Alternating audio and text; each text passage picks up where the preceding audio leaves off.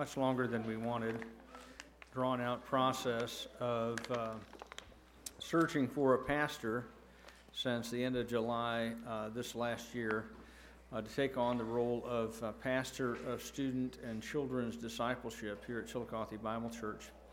And we have gotten to know over those months, the elders and I, a number of highly qualified, gifted people, but it's really a matter of finding the right fit with our church and with that person. And we believe, as elders, that we have found that person, and we are pleased to present him to you, introduce him to you if you've not met him yet, Mr. Josh Duran. So if you'd welcome him. Hi.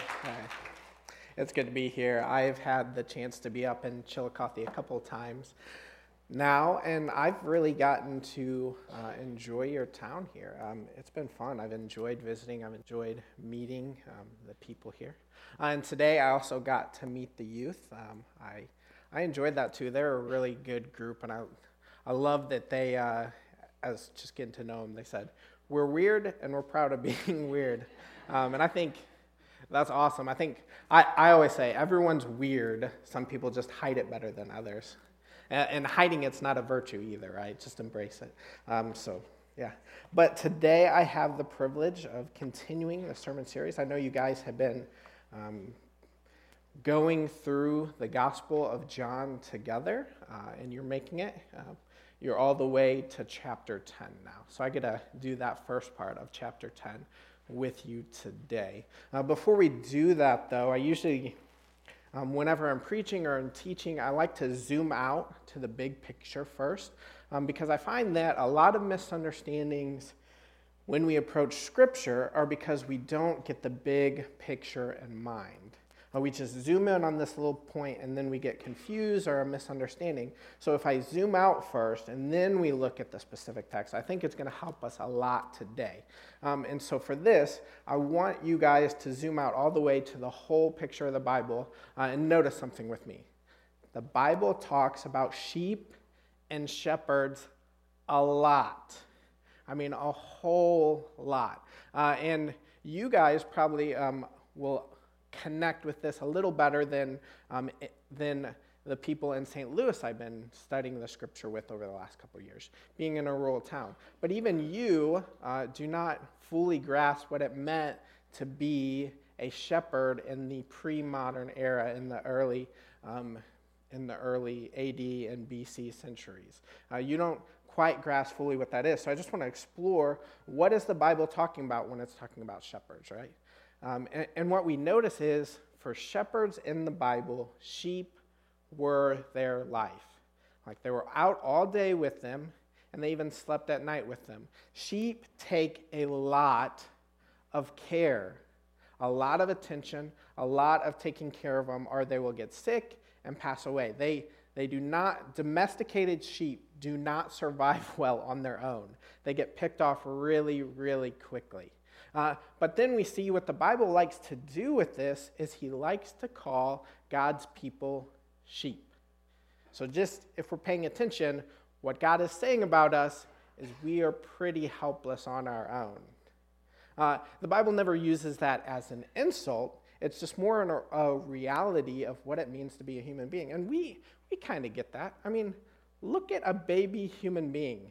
It does not just survive in the wild on its own. Other animals might grow up quickly and survive, but human beings cannot survive without the use of other people around us, without tools, without clothing. We just are not meant for this fallen environment without a lot of care and attention. So on one hand, we get that physically, right? And the Bible is saying that that's not just true physically, but that's true spiritually and emotionally and relationally. We are very helpless on our own. So the Bible likes to talk about God's people as sheep. But he also uses this image of the shepherd. So he uses that in two ways. One, he talks about himself as the shepherd of his sheep. But he also talks about his leaders over his people as being the shepherds of his sheep. They're kind of under shepherds. So you get this imaging, and you always kind of get this image of these sheep who are also appointed as under shepherds. So it's this interesting dynamic. And so this kind of comes ahead when we get to the prophet of Ezekiel. So Ezekiel, this is at the time when Israel has been sinning against God so bad that he basically eliminates them as a nation. He sends them Babylon, and they take these people and bring them off into exile. Ezekiel is a prophet during that time. And what God wants Ezekiel to tell, specifically to the shepherds, the leaders of Israel, and so Ezekiel 34 is going to be the background and explain what Jesus is talking about in John 10. Everyone who's a scholar who's studying it, when they read John 10, they're like, oh, he's pointing to this. And basically what God does in that chapter is he says, listen, leaders, what you have done is you have gotten fat off of my sheep. You've used them for your own wealth, for your own feeding, everything else. But when it came time to protect them and take care of them, you abandoned them. You refused to take care of my sheep. You have been terrible shepherds. And so he makes this statement. He says, so from this day forward, I am against you. All right.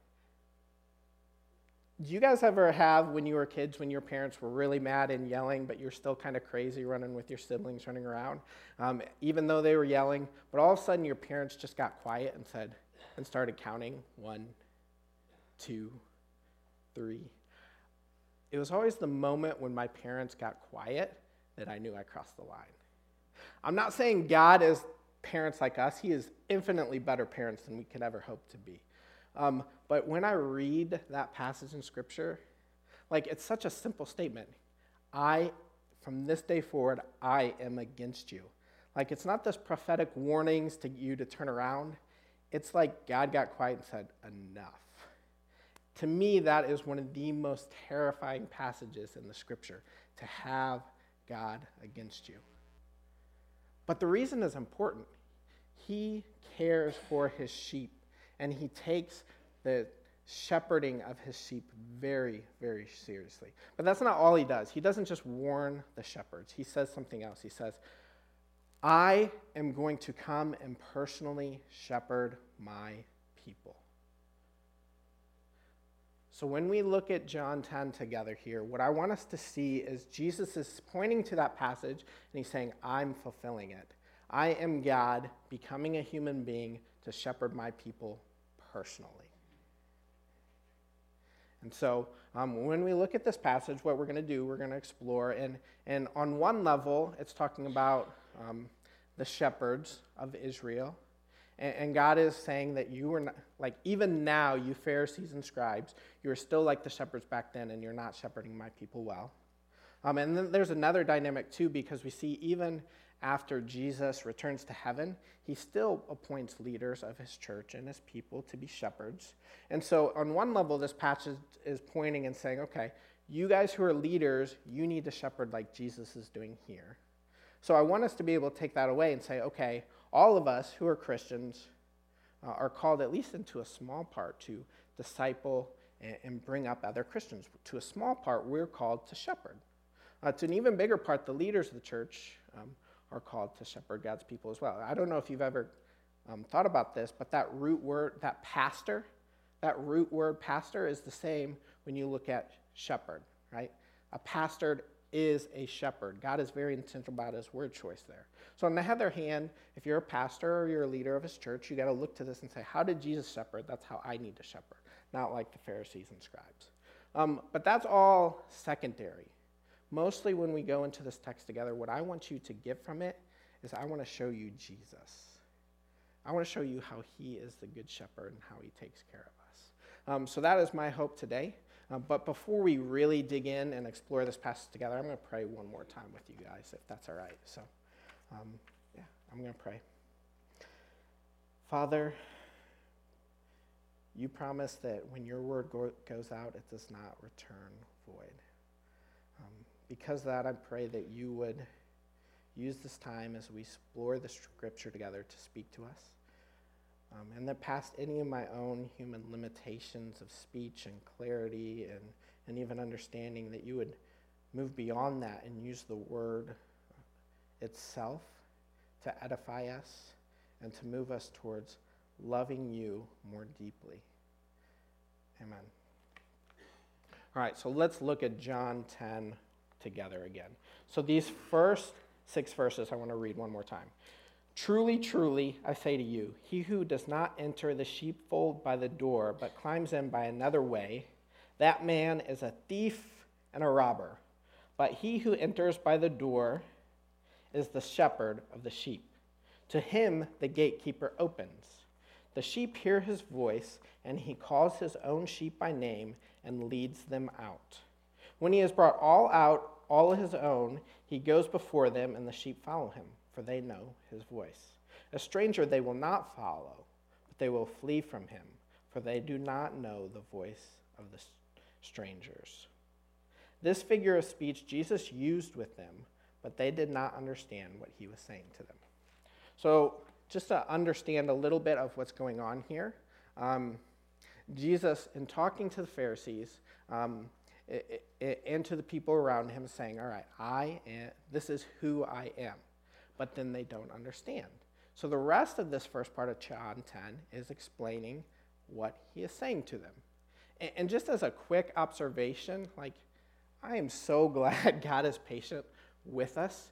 We read all throughout the scriptures and we see one thing consistent, and that is people do not understand him. So he goes back and he teaches them again and again and again, and he still does that with us. When we read the scripture through for the first time, there's a lot of it we don't get. God doesn't necessarily judge us harshly about what we don't understand. He just brings us back and slowly teaches us once again. So when we explore, all right, what does this saying of his mean? This is his explanation. So Jesus again said to them, truly, truly, I say to you, I am the door of the sheep. All who come before me are thieves and robbers, but the sheep do not listen to them. I am the door. If anyone enters by me, he will be saved, and will go in and out and find pasture. The thief comes only to steal, kill, and destroy. I come that they may have life and have it abundantly. Okay, so this, in your Bible, if you read this, you saw Jesus is the good shepherd, or something along that as kind of the title that was put into there. Now, what I just read was Jesus saying, I am the door. So the same figure of speech, he's saying, I am the door, and I am the shepherd. What's going on there? Why is he mixing up the metaphor? Part of that, I think, is, have you ever used a metaphor to help someone explain, and then they took that metaphor way beyond what you were ever meaning it to be? You know that. If you ever taught and you use these figures of speech or these metaphors, people are like, I get it, and then they start explaining what they get, and you're like, well, it's just a metaphor, okay? Let's not read too much into it. I think Jesus right here, by saying, I am the door, undercuts a misunderstanding right away. So if you are in the first century with Jesus, you're familiar with shepherds, and you know this. When they're out in the field eating, their sheep are eating by day, that's fine, but they bring them all in together, and a lot of times different flocks all go in from different shepherds into this pen at night to protect them. And so then what happens is there's someone at the door, and then the shepherd comes, and the sheep know his name, so he leads all of his sheep out. The misunderstanding that could happen here is this, that what Jesus is saying is he is the good shepherd. He is a better shepherd than the Pharisees. He's even the best shepherd. All other shepherds out there aren't good, but there are still other shepherds. There's still other ways to go into the sheepfold. Now, if you're following the metaphor, and you continue listening to what Jesus says, this sheepfold, that is protection, that is salvation. Jesus is saying that I lead you to salvation and rest. I lead you to food and nourishment. The potential danger right here is the exclusivity of Christ. And this is what I mean. There is no other way to be saved but Jesus. There's not even less good ways. So what you get right now is this movement called liberal Christianity. And that's nothing to do with politics or anything else associated with the word liberal. It's just this understanding of Christianity that doesn't necessarily take that the Bible is fully true and all these other beliefs. But one of them that comes with that is the belief that, yes, Jesus and Christianity, that's good. That's probably, some will even say this is the best way to the truth. This is the best way for salvation. But it's not the only way. Other people, through other means, can come to salvation. And that is not new to this century. One of the things that got Christians in trouble from the very beginning, from the first century onward, is they lived in a society, a Roman society, that had a pantheon of gods. Now, Rome would go around conquering new nations and territories, and one of the ways to get them to join the empire and be stable is they would take the local gods and they would bring them into the Roman pantheon. They say, yes, we're good with your gods and your tradition. Let's keep that going. You're Roman now.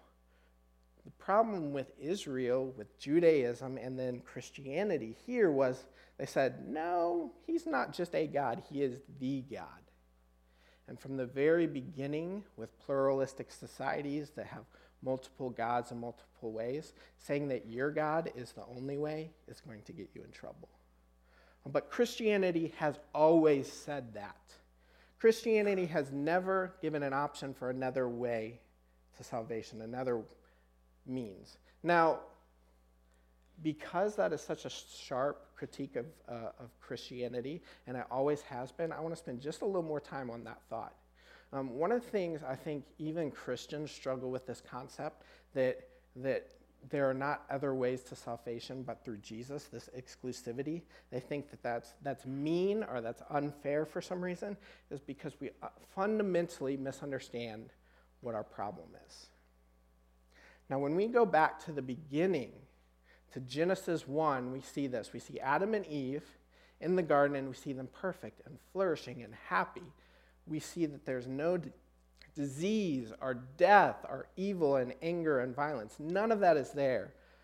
But then they decide on their own to disobey God. Now, what happens after that? Death enters in. Disease enters in. Violence against other human beings enters in. All sorts of oppression and hatred and evil and sorrow and loneliness enter in at that point. And we look back at this and we say, man, the problem is death and disease and hatred and anger and loyalty. That's the problem. What we misunderstand is that's the symptom. The problem is, from that point forward, they were separated from God. The sorrow, the anger, the loneliness, those are symptoms of that. We know that in God is complete happiness and joy and complete life and in complete love, right? You cannot have anger. You cannot have violence. You cannot have death exist within him. And so it's that separation that causes that. So if we look back and we say, these are the ultimate problem, we need to go one more step back and say the ultimate problem is separation from God. The reason you can't get a solution to that ultimate problem without Jesus is because it doesn't even make sense. The ultimate problem is that we aren't connected to Jesus, that we aren't connected to God. And so that's what I want to challenge you today. I know even I have struggled with that in the past. Like, what about these people who are really, really good people? They just don't. They aren't Christian. They don't fully accept that Jesus thing. What about them? And what I want to challenge you on is like the ultimate problem is separation from God. So there can be no solution but with Jesus. He continues that thought though. So he says, I am the door. But then he enters in and he says, I am the good shepherd. Okay, so I am the door, now I am the good shepherd. He says, anyone who does not enter by the door, any others, they are thieves and robbers. They only want to steal, kill, and destroy, but I want to give abundant life. So when Jesus says he is the good shepherd, he also explains what that means, and he contrasts himself with other options. So if he is the only one, all these alternatives only bring death and destruction and sorrow. He says, I come to bring life. So that's one of the first things he says here, right? Not only is he a door, not only is he the only door, but he says, I am the good shepherd, and I am bringing you life. Sometimes I think we misrepresent Christianity and we misrepresent Christ in the way we live sometimes. We talk about obedience and God and faithfulness and following Jesus like they're a chore. And discipline plays a part. Sometimes it's not fun to us. But it's not because those things in them of themselves don't have joy. It's because there's something wrong with us that we don't find joy in things that should give us joy. So one thing I learned about evangelism and sharing the gospel and representing Christ to people is that you have to use words, right? You have to point them to Jesus and point them to that. But people notice how you live. And if you're not happy following Jesus, they notice that. Your way of life and your demeanor and your joy in Christ is just important in evangelism as your clarity of thought, as your presentation of the gospel. I think one thing that we need to do as Christians, if we're to take the gospel seriously, is to examine what brings us actual joy. And we need to look at that, and if we find that Jesus isn't bringing us joy, we need to ask why. Why is he not bringing us joy? Why do we find it in others? Because even though I talked about these other societies, we don't, in the West right now in America, we don't really have this like pantheon of gods, right? So we think that we're safe from this idea that there are multiple ways to Jesus and there are multiple gods to worship. And on one hand, that's right. We don't have societies where multiple gods to worship is really an option here. Other places in the world, it's still a thing, but here the main traditions have one God. In Christianity and Judaism and all those, monotheism is still a thing. And we still believe in Jesus. But what we mistake is that we think we don't have idolatry as a struggle, that we don't worship other things. Even though it's not a traditional God, when we worship other things, when we put other things as more important than Jesus, it becomes a God, right? So one thing that I always like to push back on, especially when talking with youth, they're planning on making their college moves, they're planning on their career choice. What are the options and the advice they usually get? All right, pick a place that'll give you a good education so that you can get a good job, so that you can earn an early retirement, enjoy those years, right? This is kind of the American dream. Now, these things aren't necessarily bad. Getting a good job that pays the bills well is not a bad thing. What is bad is when that becomes ultimate. It is bad is when that becomes your ultimate goal and dream for the future. So when we look at what God is saying is he releases us from some of these worries. He says, your ultimate doesn't end with anything here on earth. Your ultimate ends when I return and set things right. That's why Jesus talks about money so much. This is why he talks about storing up your treasure in heaven. It's not because money in itself is bad. It's bad when we worship it. It's bad when it becomes ultimate. So this verse even challenges us as Christians. This abundant life that Jesus is talking about can't be rooted in the material. But he goes on here. He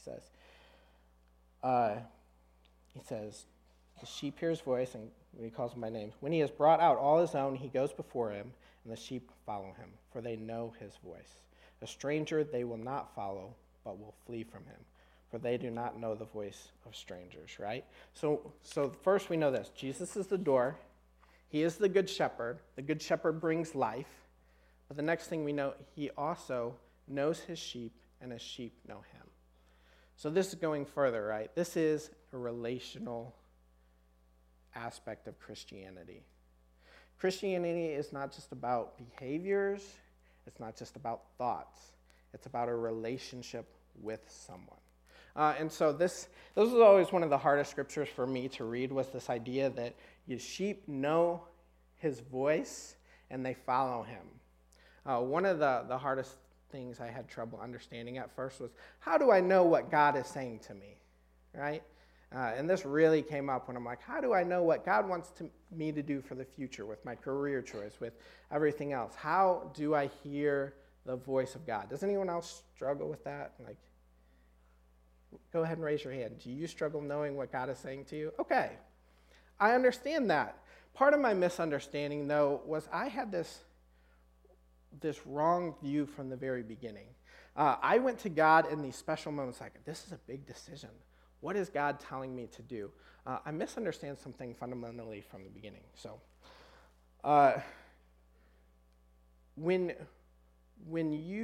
so this kind of sound weird at first. Just follow me a little bit. It'll make sense. When you are studying what forgeries are, whether it's forgeries of money or paintings or whatever else, what you start with is not how forgeries make them. You don't start out looking for those errors. What you start off studying is the real thing.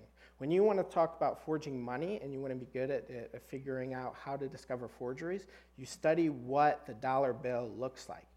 Paintings, when you want to figure out how to discover the forgery, you study that painting intimately. Because what happens when you are acquainted with the real thing, the replacements that come in don't fool you. Okay? Nothing grand or exciting yet. So a lot of our problem with hearing God is we get bombarded with all of these voices. Our culture is so loud with noise. It's getting even louder. Like, how many of you throughout your day know where your phone is at all times? Right? Just think about that. You are constantly being bombarded with text, with your Facebook notifications, with news, with everything else constantly coming in at you, right? Constantly, over and over. You have encyclopedias worth of knowledge at your hands, right? All these voices are coming in at you. No wonder it's hard to understand what God is saying sometimes, because it's hard to pick him out through the noise. So how do you hear what God is saying? Well, it's by spending time in silence with just his voice. What is his voice? His word, right? And that seems so simplistic at first, but this is what happens. As we study the scripture together as a family, as we separate ourselves from all that other noise, what happens is when these big decisions come up, and these minor decisions as well, we recognize the wrong voices right away. We hear something, we're like, man, that just doesn't seem right. That doesn't align with Scripture, and that a red flare comes up. If it's equally good option, we're like, I don't know what Jesus wants us to do. Well, part of the Scripture, part of this teaching of reading and community together is your first instinct isn't, I got to figure this out myself just between me and God. You're like, oh, God also gave us all this other group of people around us. God didn't make us to be solo. He made us to be a family. So you start getting all these other voices of people who know you well, and they see things that you don't. But we still may get to the point where we're like, I don't know what God wants me to do. Nothing is wrong according to Scripture. Other people don't really say one way or the other. They're equally good options. That's kind of where faith comes in together. Because here's the thing. Do you think you can screw up God's plan for you? Ultimately, the Bible says you can't. If you obey God, if you are faithful to God, if you're praying to him and you're seeking his advice, and you have 2 or 3 or 4 equally good options, and you choose, and if it's not God's plan, that's where faith comes in, that he will close the door. If he doesn't close the door, that's fine. Pursue that. We kind of overcomplicate things sometimes as far as God's will for our life. We think that we have to have everything laid out in this 10-year plan ahead of time. But when we look at how God discipled people, usually he just brought them along with him, and they didn't know where they were going next or what they were going to do next, and that's okay. Most of our need for that 10-year plan and to know God's will for our lives, which usually means we know what he's planning on doing with us every step of the way for the next 50 years, that's more about our need for control than about actually following Jesus. And once we can let that go and breathe, we can begin to have peace and follow Jesus as he leads us as our shepherd. So that is how his sheep know his voice. It's because they spend time with him and they listen to his voice. It's not that complicated. And I know I've been where you guys have been out. I wanted to make it complicated. I wanted that 10-year plan. And God never gives it to me. Usually when I make that 10-year plan, he immediately changes it. I'm like, all right, I see where this is going. But then here's what he goes on here. So the thief comes only to steal, kill, and destroy. I come that they may have life and have it abundantly, because I am the good shepherd. The good shepherd lays down his life for the sheep. Here's what I want us to go to next. He who is a hired hand and not a shepherd, who does not own the sheep, sees the wolf coming and leaves the sheep and flees. And the wolf snatches them and scatters them. So once again, Jesus is comparing himself to the bad shepherds around him. He is pointing to the Pharisees and saying, you're like those shepherds back in Ezekiel's day. You care nothing about these sheep. And now, remember, this happens immediately after the healing of the blind man. What happened last week's sermons, right? Someone just got healed. He could see for the first time in his life. That's amazing. And what do? They get mad at him and kick him out of the fold. They kick him out of the flock. Just saying, like, if you cared for your sheep, that's not a bad thing. But they felt threatened by that power. And so in order to keep control of that power, they needed to kick this guy out. Jesus is calling them out as bad shepherds because they don't care about the sheep. They care about their own power and their own benefits from that. Now, on the one hand, Jesus, like I said, the main point of this is to show how Jesus is complete contrast to them. Not only does he care about his sheep, he cares so much that he actually is willing to die for them. Not just die for them, too. I think we should read that. Lay down your life as more than just dying for them. He lived his whole life for them. Sometimes dying for someone is a huge sacrifice. Living for someone is an even bigger sacrifice in my book. Every choice Jesus made from the very beginning was in order to save his people. Every choice, every decision, every word he spoke was moving him towards that purpose. That is how much Jesus loves us, his sheep. Isn't that amazing? And he is contrasting himself to these poor shepherds. And when I read this hireling verse,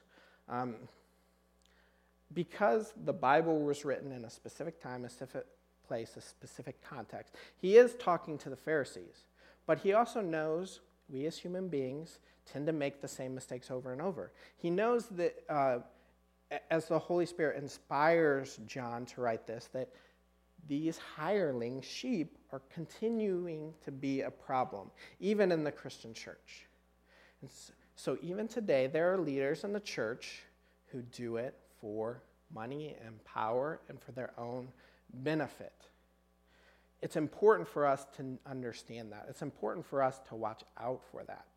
That's why when the Bible talks about qualifications for elders and pastors, if you read that in Timothy and Titus, if you read those qualifications, you know what it's not? It's not personality. It is not charisma. It's not preaching interestingly. It is all character. It's all about humility because he knows that the shepherding of his sheep is important.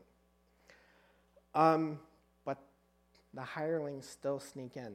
And when I read this, one of the things that pop in mind is a couple years ago. It just made me so furious when I watched it. But I was watching this clip of these two mega church pastors talking together. One of them was a guy by the name of Kenneth Copeland.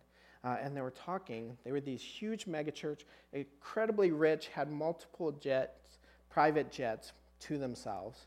On what they're saying, their reasoning to justify why they had their own private airplanes was because they can't mix among what they called these hellings on the plane. They can't mix among. How are they supposed to pray when they have these people who are just so unspiritual around them? That's a hireling. Those unspiritual people around them are supposed to be their sheep. They're supposed to be who they care for. If you can say that and call yourself a pastor, you're not one of Jesus' pastors. I normally don't call people out like that, but that is clear black and white. You do not do that as a shepherd, under shepherd of Jesus. And you can see that too in this whole wealth and prosperity movement. What they're teaching is that if you have faith in Jesus, he's going to give you a good material life now, which the Bible never says. Once again, wealth is not inherently a bad thing. Good health is not inherently a bad thing. Ultimate in this life now, making it ultimate, that is a bad thing. That is not what we live for. But these people are saying, hey, if you just have faith, Jesus will give you this. What they say is like, I have faith, Jesus is going to give me a jet. They actually do this. I need a new jet. My third one's just not doing it for me anymore. I have faith that Jesus will give me a jet. If you have faith, you will give to me, and then Jesus will reward you. So what ends up happening is these people give to him. Desperate people who are feeling the pinch and need physical need give this money to these people. And then what happens is they get the jet. Lo and behold, it's a show of God's faith, but it's a pyramid scheme. Because when these people who have given what they need, when they have actual physical needs, do you think these pastors go, oh, let me help you meet that need with what I have extra? They go, no, you should have had more faith. That is not what a shepherd does. It's one thing to call out these mega pastors, but it's another thing to see that in us. And that's what I want us to watch out for. Obviously, you're like, I don't have a private jet. I wouldn't con people out like that. But on smaller scales, we use people. We use people that we're supposed to be giving up our lives for as we lead them to Jesus. We are in many ways as guilty as Kenneth Copeland's out there. It's a serious thing to think about because sin is serious. So I want us to examine ourselves this week as we read through this scripture together. How are we using people instead of giving ourselves up for people? And it's not a legalistic thing. We're not trying to give up our lives on our own. The only reason we have freedom to give up ourselves and our preferences and like the only reason we feel we can even give up these things is because Jesus always did it for us. The reason we can make the sacrifice to say, man, this person really needs this money, and even though I want this thing that I was going to buy, even though I want this vacation, even though it's a really good thing, they need it right now, and I can make that sacrifice. Not because of me or any good in me, but because Jesus already gave that sacrifice, and I have that freedom now. So when we look at Jesus as the Good Shepherd, he loves us enough to enable us to also love others. Finally, I want to get to the last point. So we see that Jesus is the door. We see that he is the Good Shepherd. And the Good Shepherd gives life abundantly to his sheep. And the Good Shepherd knows and is known by his sheep. And lastly, he says it repeatedly, but he says it very pointedly here. I am the Good Shepherd. I know my own, and my own know me. Just as the Father knows me, and I know the Father, I laid down my life for the sheep. And I have other sheep that are not of this fold. I must bring them also. And they will listen to my voice, so there will be one flock, one shepherd. For this reason the Father loves me, because I lay down my life that I may take it up again. No one takes it up. No one takes it from me, but I lay it down of my own accord. I have authority to lay it down, and I have authority to take it up again. This charge I have received from my Father. So before digging into the weight of that last verse, can I just, one observation?